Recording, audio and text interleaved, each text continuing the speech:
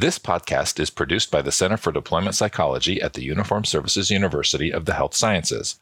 The views expressed are those of the speakers and do not necessarily reflect the opinions of the Uniformed Services University, the Department of Defense, or the U.S. government. In addition, references to any specific companies, products, processes, or services does not necessarily constitute or imply endorsement by the Uniformed Services University, the Department of Defense, or the U.S. government. Welcome to CDP's podcast, Practical for Your Practice, where we give you actionable intel to support what you do. One colleague to another. Well, hello, everybody, and welcome to Practical for Your Practice. I'm Andy Santinello, and as usual, I've got Dr. Kevin Holloway here with me. You want to say hello, Kevin? Hey, everybody.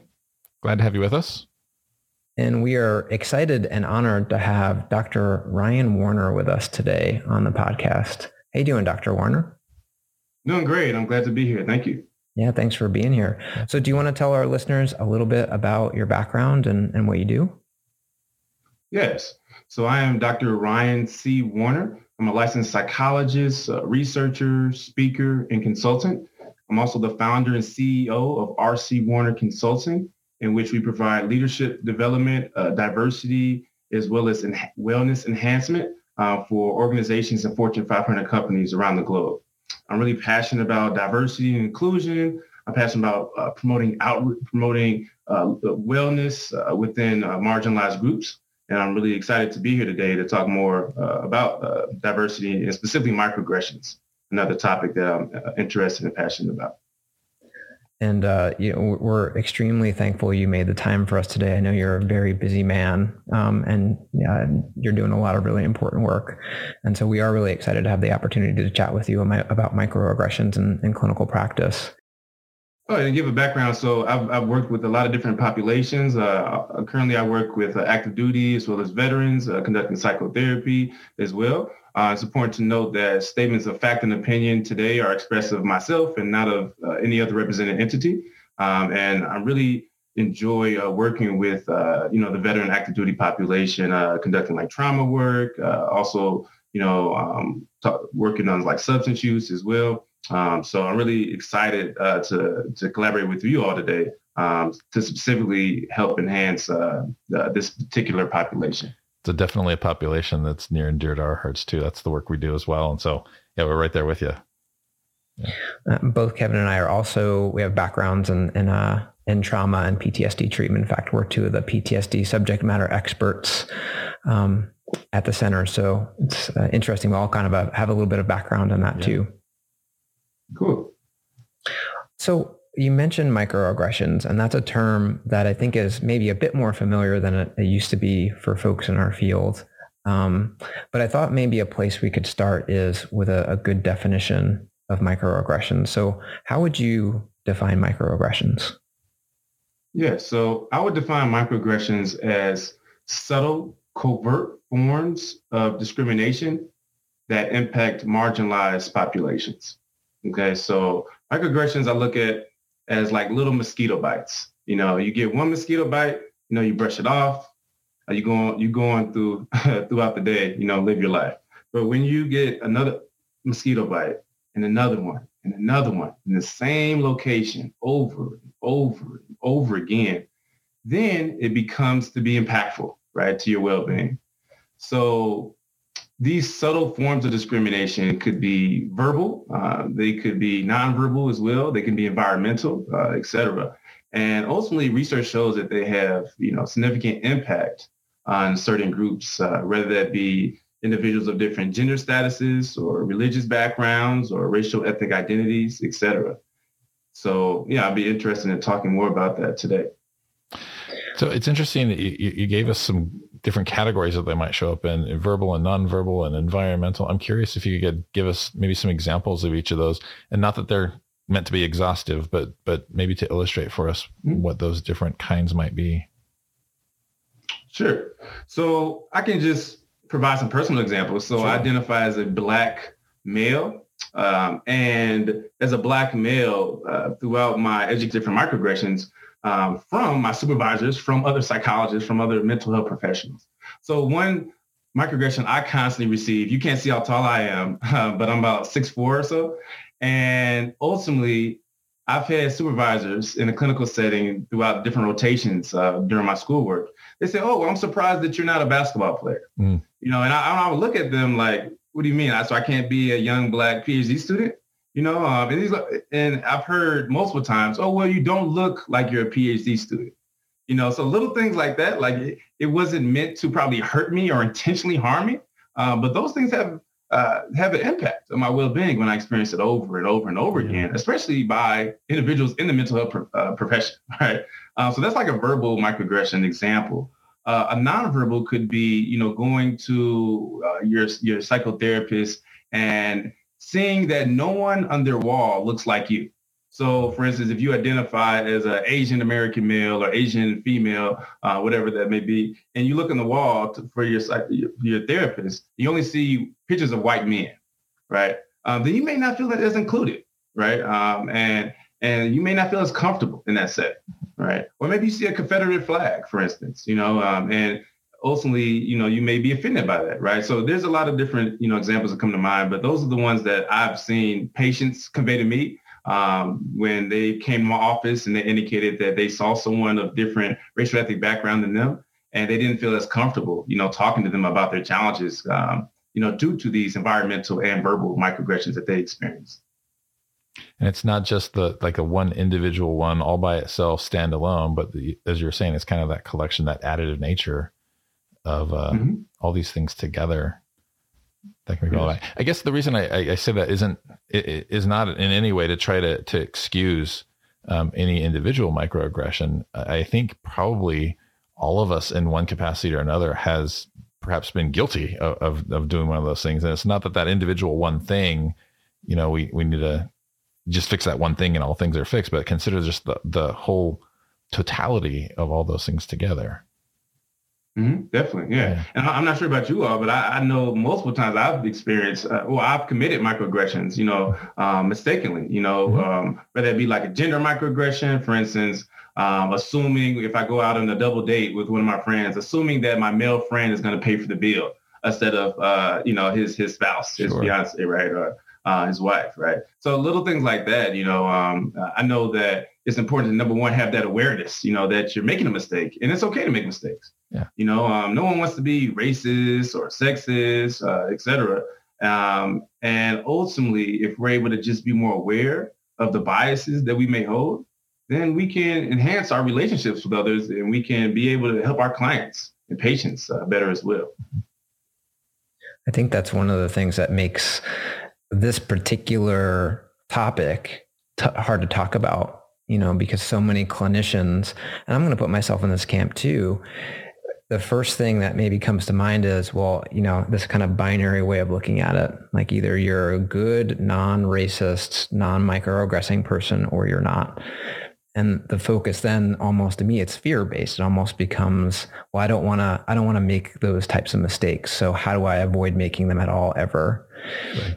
And listening to your recent webinar with us and reading some of your blog posts, one of the things that you tend to emphasize is we all have bias. And you mentioned that awareness piece as being really important, and approaching this issue, with the expectation that you do have biases, and very likely you have done microaggressions and you might do them again, and being aware of those things and open to it is probably a better starting place than how do we just never do it, or how do we prove to ourselves we're not quote unquote racist or bad.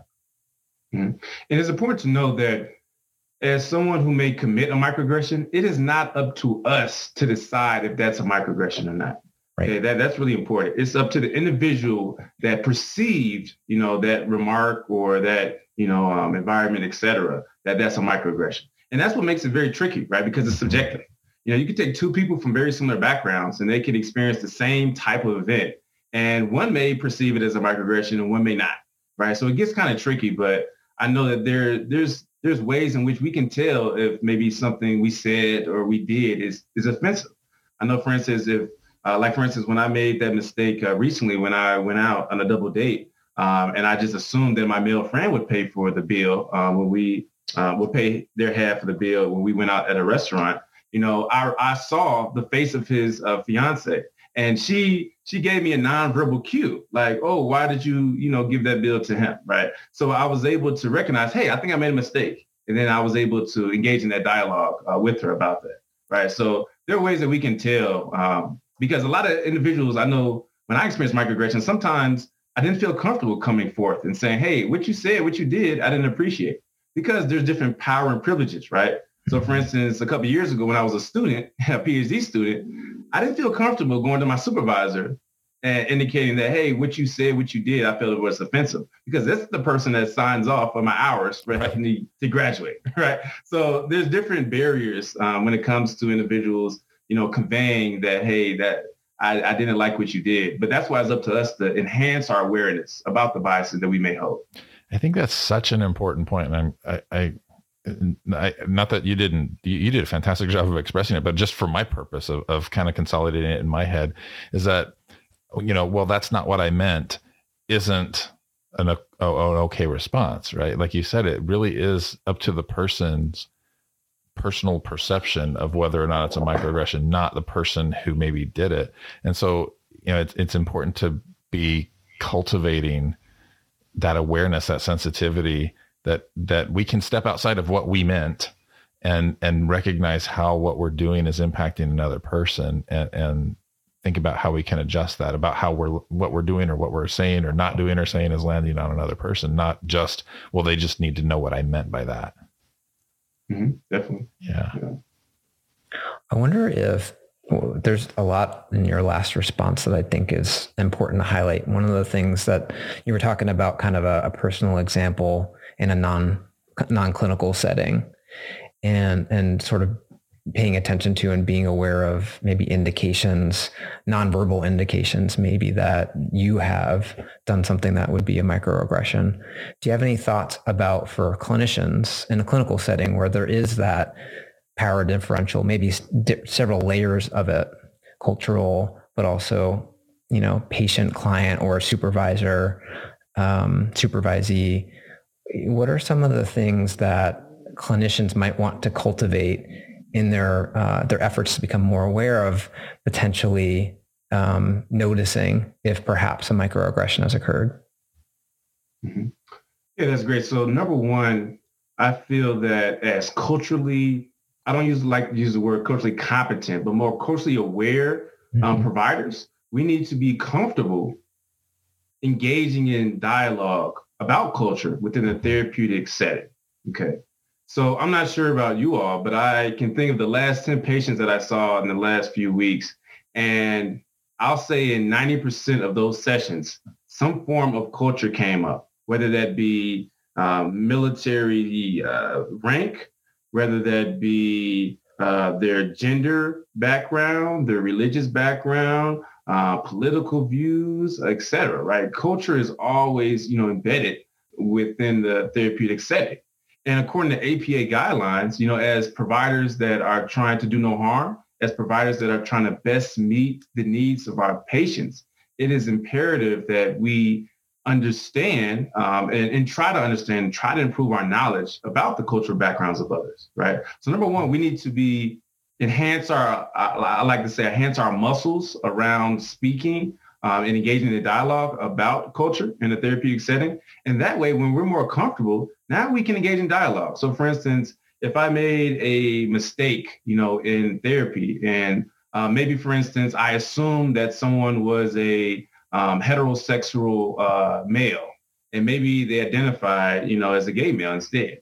If I made that mistake about not asking that person about how they identify, then I can have that dialogue with them and say, hey, I realize that I assume that you were married to someone of the opposite sex, but I realized that your language around it didn't line up with that. So let's talk about that. I feel that I made a mistake, and ultimately, how do you feel about that? And then we can go back and forth. We say, hey, I get that all the time. Individuals assume that I'm a straight male, but identify as a gay male. And that can be really hard for me, because I feel that, I'm trapped, in this domain in which I don't feel as comfortable, right? And I can't really be myself. So this was a conversation I just recently, had with one of my patients. about their sexual identity. And ultimately, I was able to learn from him. And I was able to admit that I made a mistake. And we were able to improve our therapeutic alliance after we had that dialogue, right? Because a lot of therapists feel that we're going to rupture therapeutic alliance if we engage in that discussion. But actually, research shows that it strengthens that cultural that cultural alliance. When we're being vulnerable as providers, when we can admit that, hey, we don't have all the answers, and hey, we make mistakes too. Mm-hmm. And even modeling that in a way too, that yes, I love what you're saying. It reminds me too that, we're engaging with folks clinically. We're talking about all sorts of uncomfortable things all the time. And we get real personal and real intimate all the time. And yet there are some of those topics that feel like we shouldn't go there because we might say something wrong, or it's going to feel weird and awkward and uncomfortable, as you said. And I love how you describe that too. Like, we kind of need to get comfortable with the discomfort, right? Like, we need to get comfortable with the idea that we're going to sometimes say things, and we need to be open about approaching that. Yes. And I can also speak on the opposite lens as well. So as a provider, I want to be able to enhance my well-being. So I see a provider as well, for my mental health and my mental well-being. And this individual that I see identifies as a white female. And I really appreciate how I'm able to talk about, my experience as a Black male. And she tells me, hey, I can't really, I don't know how it feels to be a Black male. I can't imagine what you've been going through, but ultimately I'm here for you, and I'm here to learn more about your experience. So when she was able to convey that to me, I felt that, I belonged in that therapeutic setting. I felt that she really tried to listen to me and my experiences. And ultimately, we need more providers to do that. Yeah, that willingness to even just engage in the conversation. Whether it's acknowledging that something didn't go the way that they had intended and there has been a rupture, or just, kind of being obvious and owning your own background and how that might be different, and being in the habit of having those conversations, making it something that you do on a regular basis. And, you mentioned getting more comfortable, and I'm guessing that's one of the ways that you might suggest doing that, just making a habit of getting in these conversations. Do you have other thoughts about how clinicians who want to improve, their ability to, address these issues can get more comfortable? Number one, we need to engage in psychoeducation, right? Mm-hmm. So not just going to one diversity training every year, but trying to enhance our knowledge, maybe reading new books that we never have read before, or watching different TED Talks or YouTube videos, right? Or also spending time with individuals different than ourselves. So for instance, I urge the listeners right now to reflect on who you follow on Instagram or Facebook and, social media. Are they the people who belong to the same social identities that you belong to? Are they the same people in your same career or have similar ideologies and ways of thinking?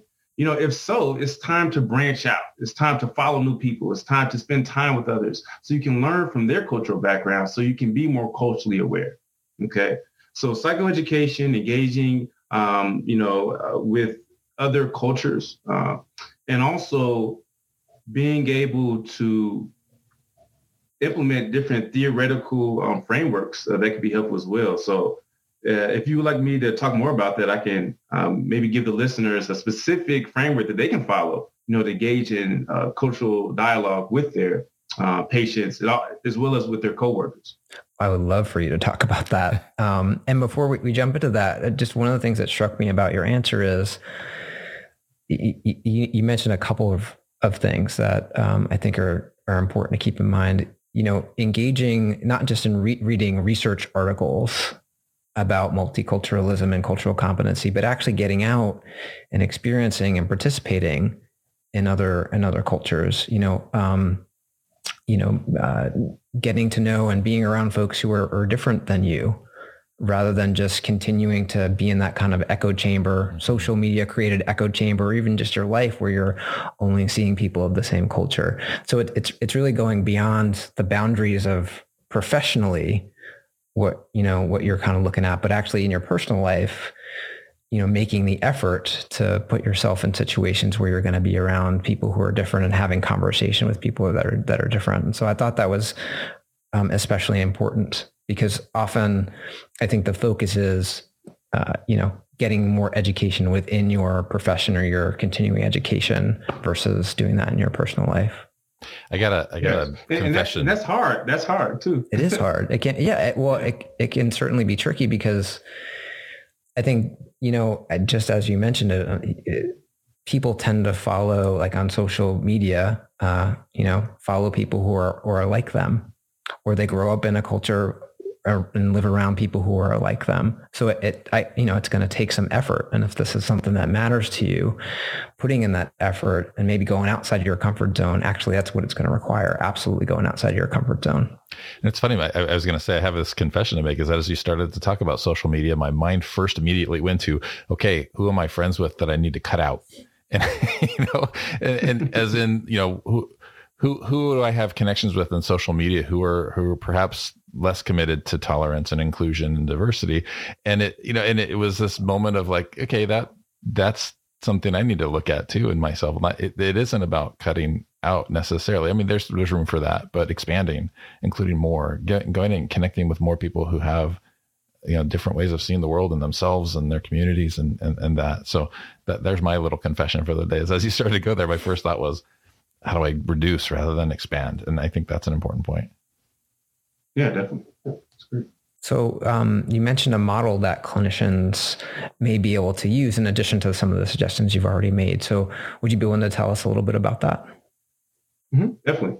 So this model was created by Dr. Dana Crawford. She's a psychologist. And ultimately, it's a framework to help us to move from awareness to concrete action. So we may engage in a lot of dialogue about how we can create more diverse workplaces and more inclusive therapeutic settings. But how do we actually implement that, day to day? So this model is called the Let Up model. And it's an acronym, and I'll go through each word.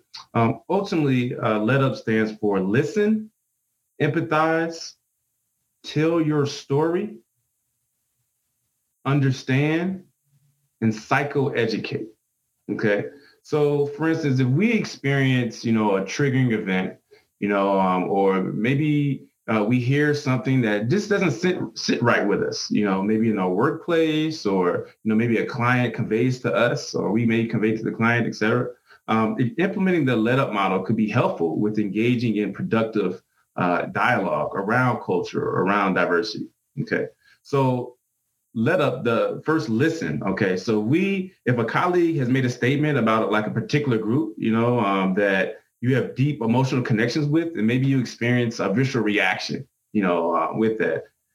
Ultimately, we have to first listen, because what we tend to do as human beings, we tend to shut down. We tend to put up, a shield. We tend to be defensive at first, right? But we need to be aware of that, and we need to first just listen to their experiences. Okay, so I'll try to give an example to guide us through. So I guess I'll think of a recent example. When I was in school a couple of years ago, and a supervisor conveyed to me, she told me I was working in a maximum security prison for a rotation that I was doing. And as one of the only Black male staff members there, I realized nobody on staff looked like me. They were all white males and white females. But all the inmates, or all the individuals who were incarcerated, looked like me. They were all Black males. And I remember that I was in the office setting, and I was just talking with one of my peer students or peer interns. And my supervisor came out of nowhere, and she said, "Ryan, stop using inmate language," when I was speaking to one of my peers. And so I guess I was using a term that she felt that wasn't professional. I didn't say a curse word or anything like that. It wasn't in front of a patient. I was just being myself. I was just having an informal conversation in the office. And when she told me stop using inmate language, that made me, defensive at first. But implementing the Let Up model, I first tried to listen. I tried to understand, where she came from. Okay. So listening is not just, verbal listening, but also listening to my internal processing. Okay. Mm-hmm. So I realized physiologically, my heart started to beat fast. I started to, become very angry and frustrated. Right. I noticed this internal visceral reaction. Okay. After I listened, I then implemented the E, which is empathize. Okay. So regardless how I felt about that statement, it's important that I try to sit in her shoes and empathize with her. Okay. So in this particular situation, I was the first Black male in a long time that worked in this particular setting. So maybe she didn't realize, what she said to me. Next, we had informal conversations before, and she indicated that she grew up in an all-white neighborhood, and she didn't have that many interactions with Black males until she actually started working in the prison. So I started looking in her shoes. Okay, maybe she just didn't realize how impactful that statement or offensive that statement was, to another Black male, myself, right? So after I listened and empathized, I then was able to implement the T, which is tell your story. Okay. So I was able to build up the courage to speak with her later that day. And I was able to tell my story about how constantly I've experienced these ongoing microaggressions within my educational experiences. And ultimately, I wanted to learn more about what she meant about that state. Okay. So I was able to implement self-disclosure, which we know is helpful, with building alliance, and that helped her be able to realize where I came from. And then I was able to implement the U, which is understand. Okay. So it's important that, I myself, try to engage in additional cultural awareness of other groups, so for instance, learn more about like the white identity development model, understand more about, hey, she just may not have been aware of that particular statement. And it's okay, and I was able to ultimately psychoeducate her, the last P, which is psychoeducate. I was able to implement psychoeducation regarding how I felt that was kind of offensive, and I felt, a visceral reaction when she said that statement. And then we were able to engage in that dialogue about, hey, I didn't realize what I said, impacted you so much. I try to be more aware of those type of things, in the future. So that was a productive, conversation that I had with my supervisor, and we were able to, improve our relationship, in the future, and have additional discussions about, bias and racism and, the correction system, systemic racism, et cetera, in the future, because I was able to implement that let up model. So that's just an example about how it can be implemented within practice. And I gave an example with a supervisor, but you can also implement that let up model with patients or with coworkers, et cetera, to engage in productive and meaningful dialogue. And what strikes me about it, the model is, I love the different steps to it. And what strikes me about it is there's the initial delay, the awareness, so not necessarily reacting, but taking a moment to not only just acknowledge to yourself that this occurred, but also really checking in with yourself and kind of notice your internal dialogue, your feelings, your physiological reactions. There's that moment of awareness and then engagement after that in several different steps, which seems really critically important. Yes, if anyone's ever interested in learning more about the model, all you have to do is Google, Dr. Crawford let up model, and her research article should come right up. You read my mind, because I was going to ask you about that, and certainly we can include some of those links and resources in our show notes so that our listeners can do some more research on it. Yes.